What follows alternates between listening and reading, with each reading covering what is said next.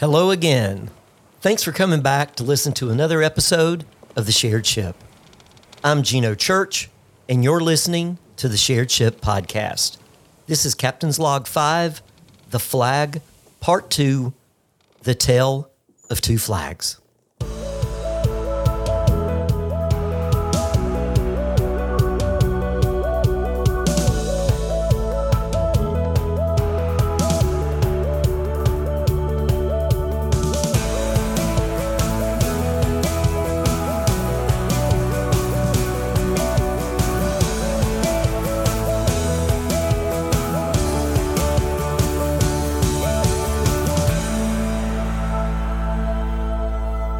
In this episode, we're going to continue our conversation with Ted Kay about flags. We're going to pick up our conversation about the flag of the city of Chicago, and I asked Ted about some of the controversies today surrounding the flags of Mississippi and Massachusetts. It's time for us to get sailing. So you asked about the Chicago flag. Chicago's city flag is one of the most successful designs and most widespread flags in its city. It was adopted, I think, in 1915 and has been part of the fabric of the city ever since. Chicago's flag is a wonderfully simple design. It's a white field with two narrow light blue stripes near the top and the bottom running horizontally. And between the two stripes are four red six-pointed stars with rays that are more pointy than a Star of David. The two blue stripes represent the lake and the river, and the red stars represent four major events in Chicago's history. The flag is vertically symmetrical and horizontally symmetrical, so it cannot be flown upside down, and it can't be backwards. That's a very powerful design advantage for a flag. Judging Chicago's flag on the five basic principles of flag design: simplicity, it's very simple. A child could draw Chicago's flag from memory. Meaningful symbolism, absolutely. The two stripes representing the natural landscape and the four stars representing important events in Chicago's past. 2 to 3 basic colors, check, there are 3 colors. No lettering or seals, check. And be distinctive or be related. There is no other city flag that looks quite like Chicago's flag, so it's not going to be confused with it. So judging it from the standpoint of principles of flag design, Chicago's checks all the boxes. Looking at it from its use, 2 things are going on in Chicago. The first is Chicago has, by municipal ordinance, a line in its city code that requires the flag to be flown from every municipal building. So there's a legal requirement that the flag be widespread in the city, which puts it out there in the city. The second thing that's going on is because it is a super design, people want to fly it. It's a great design. It's a beautiful flag. So people already familiar with it because of its legal requirement to be flown on municipal buildings, people will fly it themselves.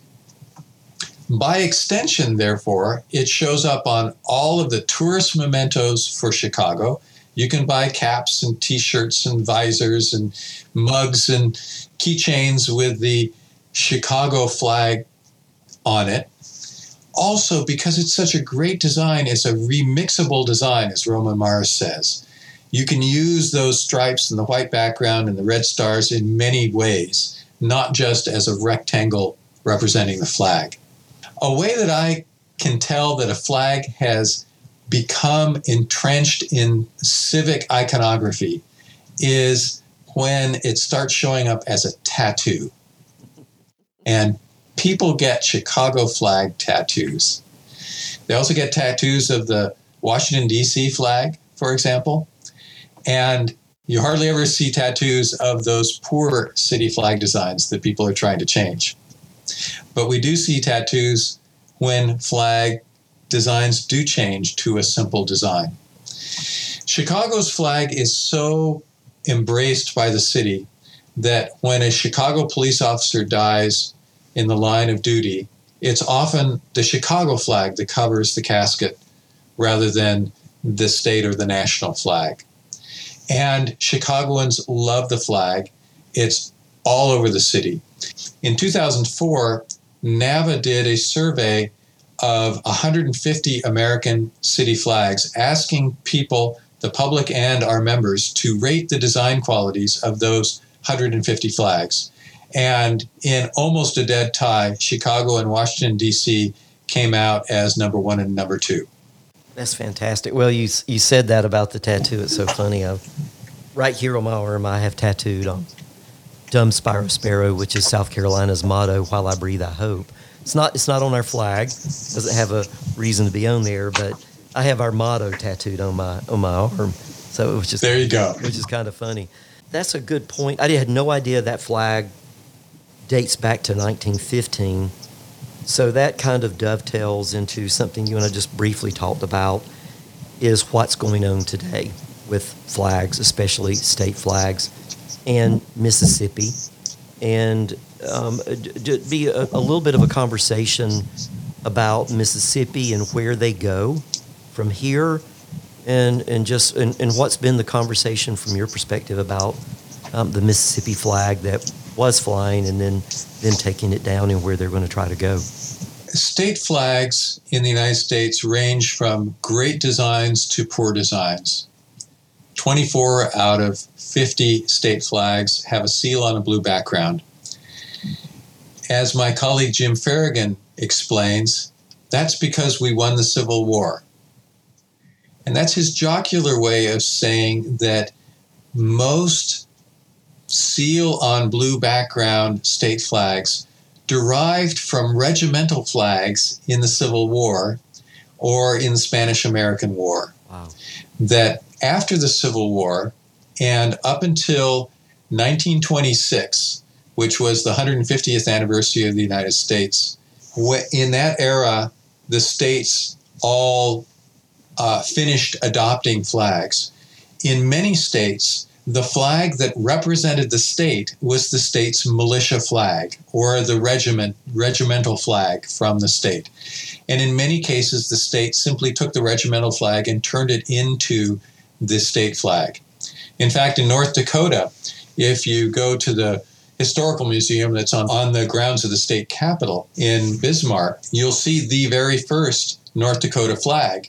And it looks like today's North Dakota flag. It's got the state seal with a ribbon on it, and it's on a blue background. But if you look very carefully at that flag, you'll see the state seal that says State of North Dakota or something like that on a ribbon.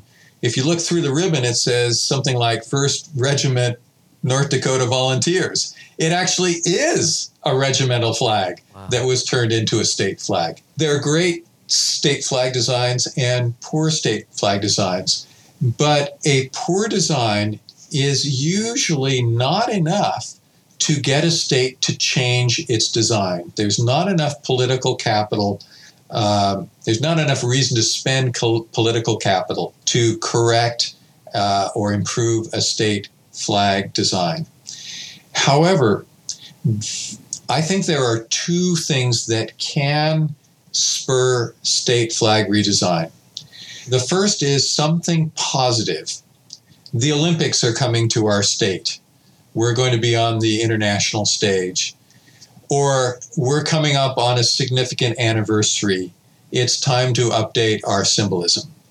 That was the case in Utah, recently in Oregon. This is in the last 20 years. Neither of those succeeded in persuading the officialdom that there should be a change in the state flag.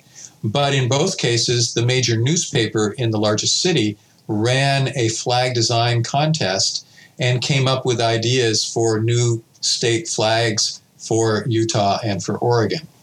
The other reason to change a state flag is because of something negative, something that's offensive on the flag. And there are two states that are undergoing that challenge right now.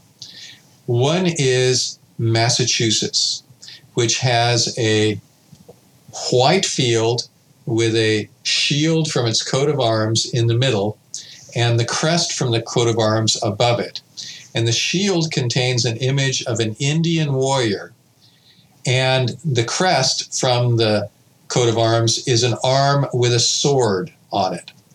And that symbolism, which comes straight from the coat of arms, is misinterpreted first by the lay viewer of that flag as the sword being somehow subjugating the Indian. And second, there's a concern that there's an Indian on the flag, and that's some kind of appropriation and inappropriate. Now, the heraldists will say, well, you're misunderstanding the interpretation of the symbolism of the flag. And those of us who are engaged in flag design and observing the public's relationship to it we will say, if you have to explain it, then it's not working. What people are receiving from that symbol is what's important. Yeah. And if they are receiving some negative message about a sword subjugating an Indian, then that's what that flag is saying to people. And if the tribal groups are challenging the idea of an Indian on a state flag, that's another reason to reconsider this. So Massachusetts is facing the debate of a symbolism that's offensive. And people in Massachusetts are asking the question, should we change the state flag? Mississippi, up until recently, was the last state to contain overt Confederate symbolism on it in the form of the Confederate battle flag, the square red flag with a blue X on it with 13 white stars on that X. That was the battle flag of the Confederacy. In its rectangular version has been called the Confederate battle flag and is widely spread in American popular culture since the 1940s. That Confederate battle flag was under pressure since the 1980s when its use was banned at Ole Miss in its football games.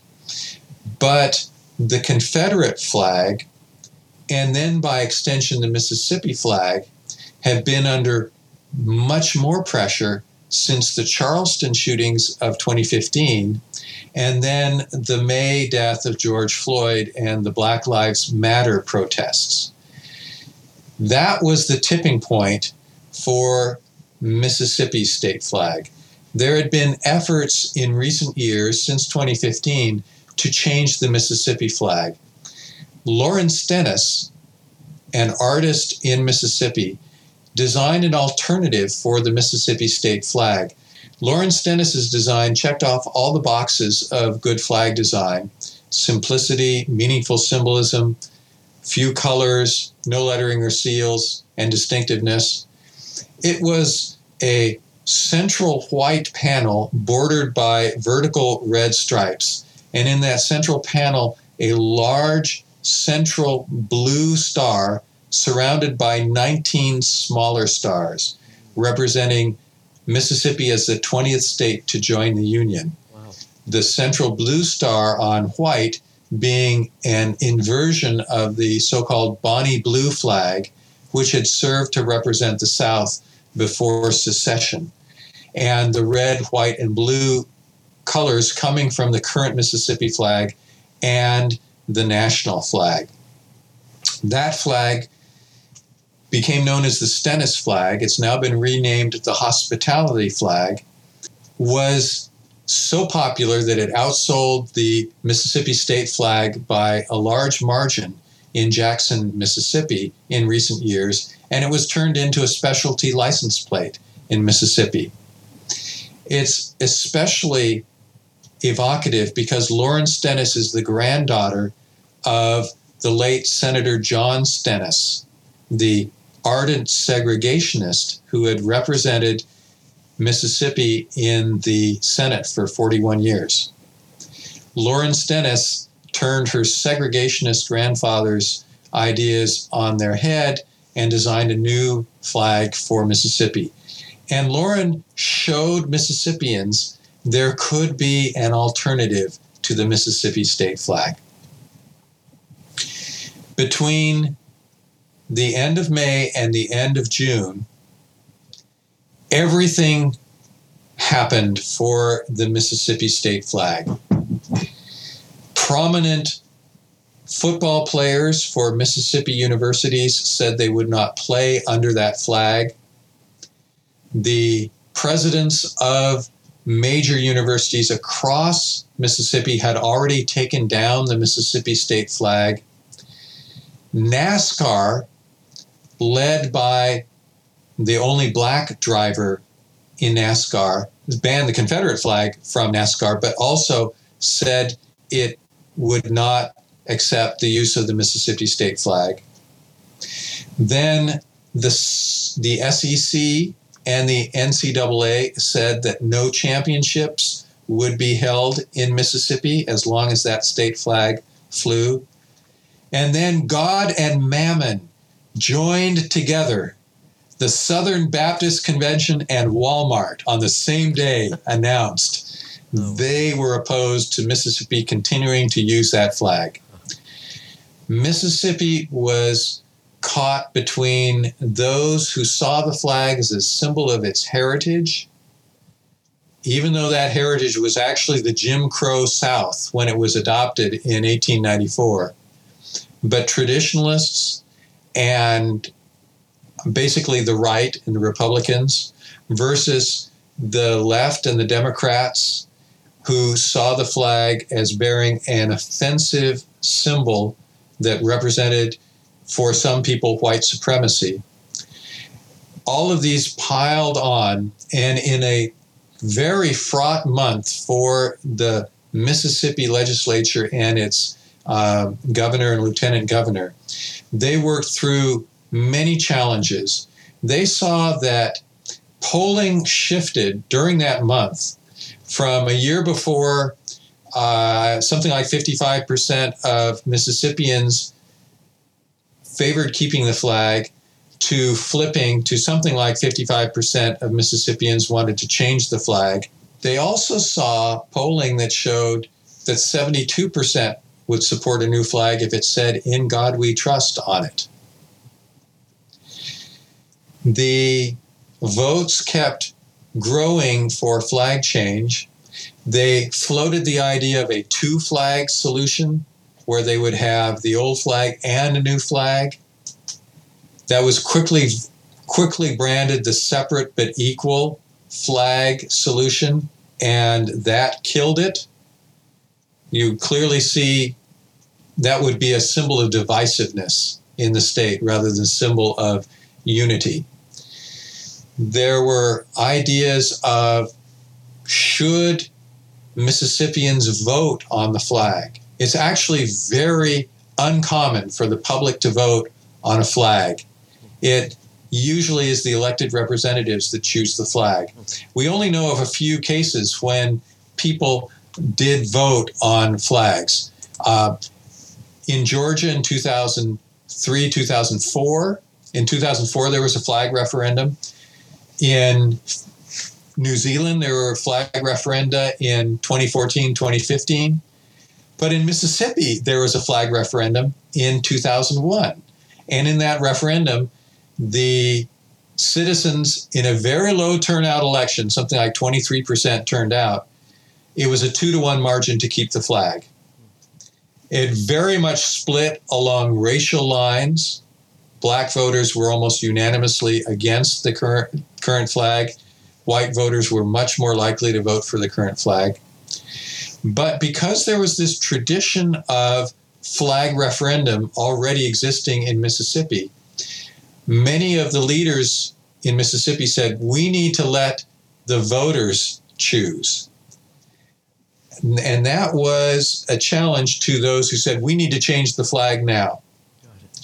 The upshot of all of these competing pressures was that the Mississippi legislature and its governor came around to a plan that said, one, the flag comes down now.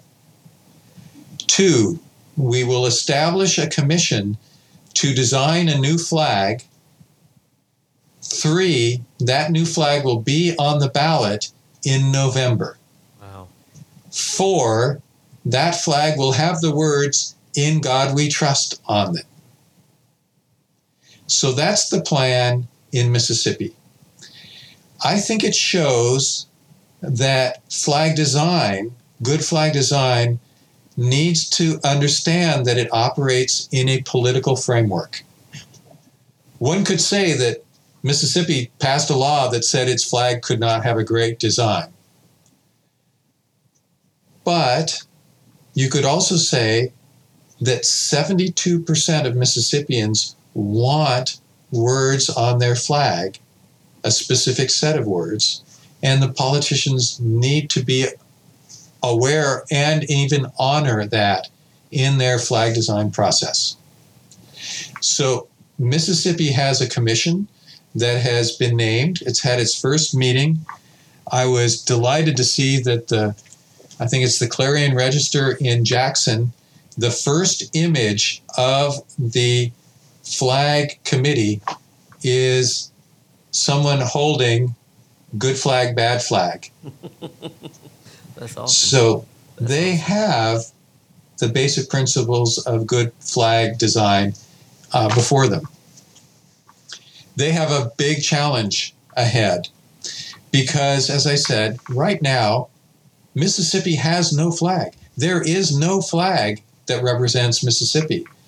In the U.S. Capitol, very quickly, to replace the Mississippi flag on the set of flags that's in a hallway in the Capitol, they improvised a flag that took the battle flag off of the Mississippi state flag and retained the three stripes and put, drumroll please, the Mississippi state seal in the middle of that flag. Gosh. Oh, it's hard to break that governmental, I don't know, feeling there. That's so funny, Ted, because I've told you I help brands and organizations build community, and one of my big challenge is getting, especially a brand, to understand that when they're trying to build a consumer community, it's not necessarily best to put their identity on the community that's for people. Interesting. So you're saying, in a sense, the same thing I'm saying. Yes. That the seal belongs to the government and the flag belongs to the people. You're saying the logo belongs to the company, yeah. But say the user group, the flag belongs to the user group. Absolutely. Yeah, and I think that goes back to, in my mind, I went back to the things that years ago when I started helping organizations, especially South Carolina DHEC, Department of Health and Environmental Control, build a community for teens to create what we hoped was a community, a movement for teens talking about the choice whether to smoke or not. We got a similar, we had to fight a political battle. We brought teens together, and the first time they did it, the adults in the room dictated a name, and it was LIFE, life. The teens hated it. They revolted. So I got involved because a woman asked me to get involved. We got all of those adults out of the room, except for me and now my wife was actually, then she was just a coworker. And we did some naming exercises. They came up with Rage Against the Haze. I went out of the room, told the adults, I said, they've got a name, but I need to know before I tell you the name that you're going to accept it. and they didn't want to agree to it. The woman that brought me to the table led that charge. We told them the name. A lot of the state officials hated it because they felt it felt violent. It was against the tobacco industry. Well, yes, we are a little bit. But they won. The kids won. The first shirt that we did, we put the state flag on it really big, and it was the Palmetto, but it was like on crappy material, and it was too big, and we couldn't give that shirt away.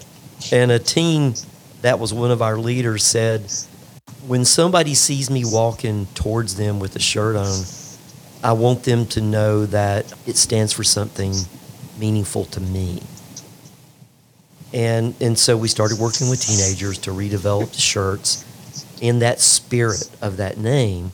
And that's why I've got that tattooed, is that they thought dumb sparrow sparrow, while I breathe I hope, is an interesting motto for a state that had the cheapest cigarettes in the United States, highest smoking rate for teens, and some of the most convoluted smoking laws in the United States. And for teens, it became a rallying cry. So anyway, there's a lot of commonality. So I'm curious, before we get into my last question to wrap up, is there a lesson here in this for where we are as a country with masks?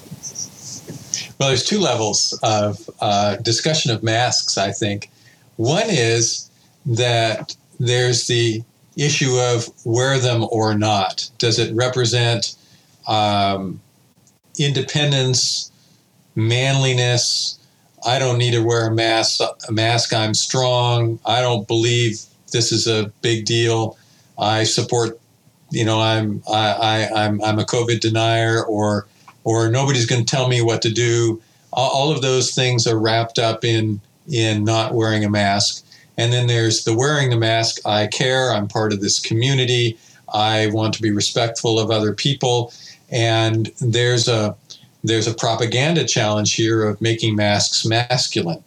Obviously, it's not just male-female, but that is a big part of this, I think. So there's that kind of hearts and minds influence question about mask use, which may somehow overlap in feelings of community and flags, and I do it because I'm part of the community and such. There's another level of talking about masks, and that is flags used in mask designs. And we're seeing all kinds of great masks, from the basic one that this mask has my flag on it, or the mask has, in the case of a remixable design, this has elements from my flag's design on it, or it has multiple designs on it. But I'm starting to see mayors and governors with masks that represent their states. We have a member of the Portland Flag Association named Brittany Vega. She's a fabric artist, and she loves flags as tangible materials, and she actually makes fabric art out of flags. She takes flags and tears them apart, makes things out of them. The very first flag mask I saw, this is 2.5 months ago, was an Oregon flag mask made from fabric from an Oregon flag. Wow. Not just a mask that showed the flag. This was made out of a flag. And I thought that was very compelling. That's awesome. Well, as you were talking, it just dawned on me, especially I just got back from Florida. My wife and I are mask wearers. I'm a diabetic, so I'm in one of the groups that have to be really careful. And it is a very creative expression for some people. I think it is for us. For others, I think it is very utilitarian. But I'll be curious to see where we go from here, as I believe people are taking it more seriously, and where we go with that. I'll be curious. Well, I think the fundamental challenge, if you just think epidemiologically, is the mask isn't to protect you, it's to protect others from you. Yeah. That, yes, it somehow reduces a little bit. If somebody coughs nearby you, you're less likely to take in their droplets. But much more important is, if you are infected, you're much less likely to infect other people if you're wearing a mask. And so the challenge is to have people wear a mask as a community spirit idea, as opposed to a self-defense idea. Great idea. Well, that goes back to your commonness, relatedness. God, there's a lot there. Well, let me add another thing that I can't remember if you and I talked about it or if I realized it after talking with you. And this is the idea of logos and flags. Yes. Yeah. And if we talked about it already, this just becomes a soundbite for you. But I've come to realize that graphic designers often design a logo for a place or an institution, and then they think that the way to create a flag is to put the logo on a background on the flag. And that's entirely understandable, because that's the way logos usually work. You make a logo and it's something you stick on things. However, that's not the way that flags work. If you think about it backwards, flags are the logos of places. Yeah. That if you say, what's the logo of Japan, when you're looking at a bicycle race tally of who's winning, or if you look at a translation code on an ATM to pick what language you want to talk, the logo for Japan is the Japanese flag. Yep. In other words, the flag is a logo. And when you design a flag, you're designing a logo itself. The logo for an institution is different from the flag of the institution. So flag design is not logo design, but flag design is actually the designing of a logo. You're so right. You and I we had that prep talk, and I was mentioning Tom's Shoes, and I hope to get Blake on here, and it's one of the few what I call flag brands. It fits on a shoe. It's instantly recognizable. I know you mentioned Argentina, so I've got to ask him about that a little bit with his amazing race ethos and how that came about. I love how you said that. The flag is the logo. And I think, I know there will be some graphic designers they're in kind of my pot of kindred spirits here that I hope listen to this, because there is a lot of just sage advice that you've given for design, especially when it comes to, I think, things that live beyond, like you said, the printed piece of paper and a seal or a logo. Today, I think designers have to take into account what I would consider how a logo lives, how it lives and breathes and walks with people, much like a flag has to fly, and how it moves in the wind. How does it move with people? Well, I just playing on that. I think that we sometimes place too much emphasis on symbolism in flags.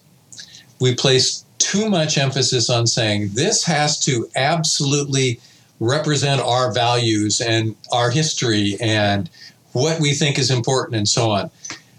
It's just a tag. It's just something, it's just a logo for a place. And when we try to put too much into the flag, we tend to clutter it up with too much stuff. Salt Lake City has as one of its 8 finalists a world-class design. World-class. They're never going to choose it because the people just won't see enough in it. But imagine this. A horizontal bibar of white over blue. That's it. Salt Lake. Love it. I guess. White for salt, blue for lake. You get it. It's automatic. It's also the mountains over the lake. It's a landscape. It's a little bit like Ukraine's flag, in fact. But Salt Lake, 2 stripes only. That flag would be everywhere. It would be like Chicago. It would be tremendous. But it's really hard to get people to the point of understanding that they don't have to put something on that flag. This is a great place to stop for this episode. On the next episode of Talking Flags with Ted, we're going to dive into the black flag of pirates, the Jolly Roger.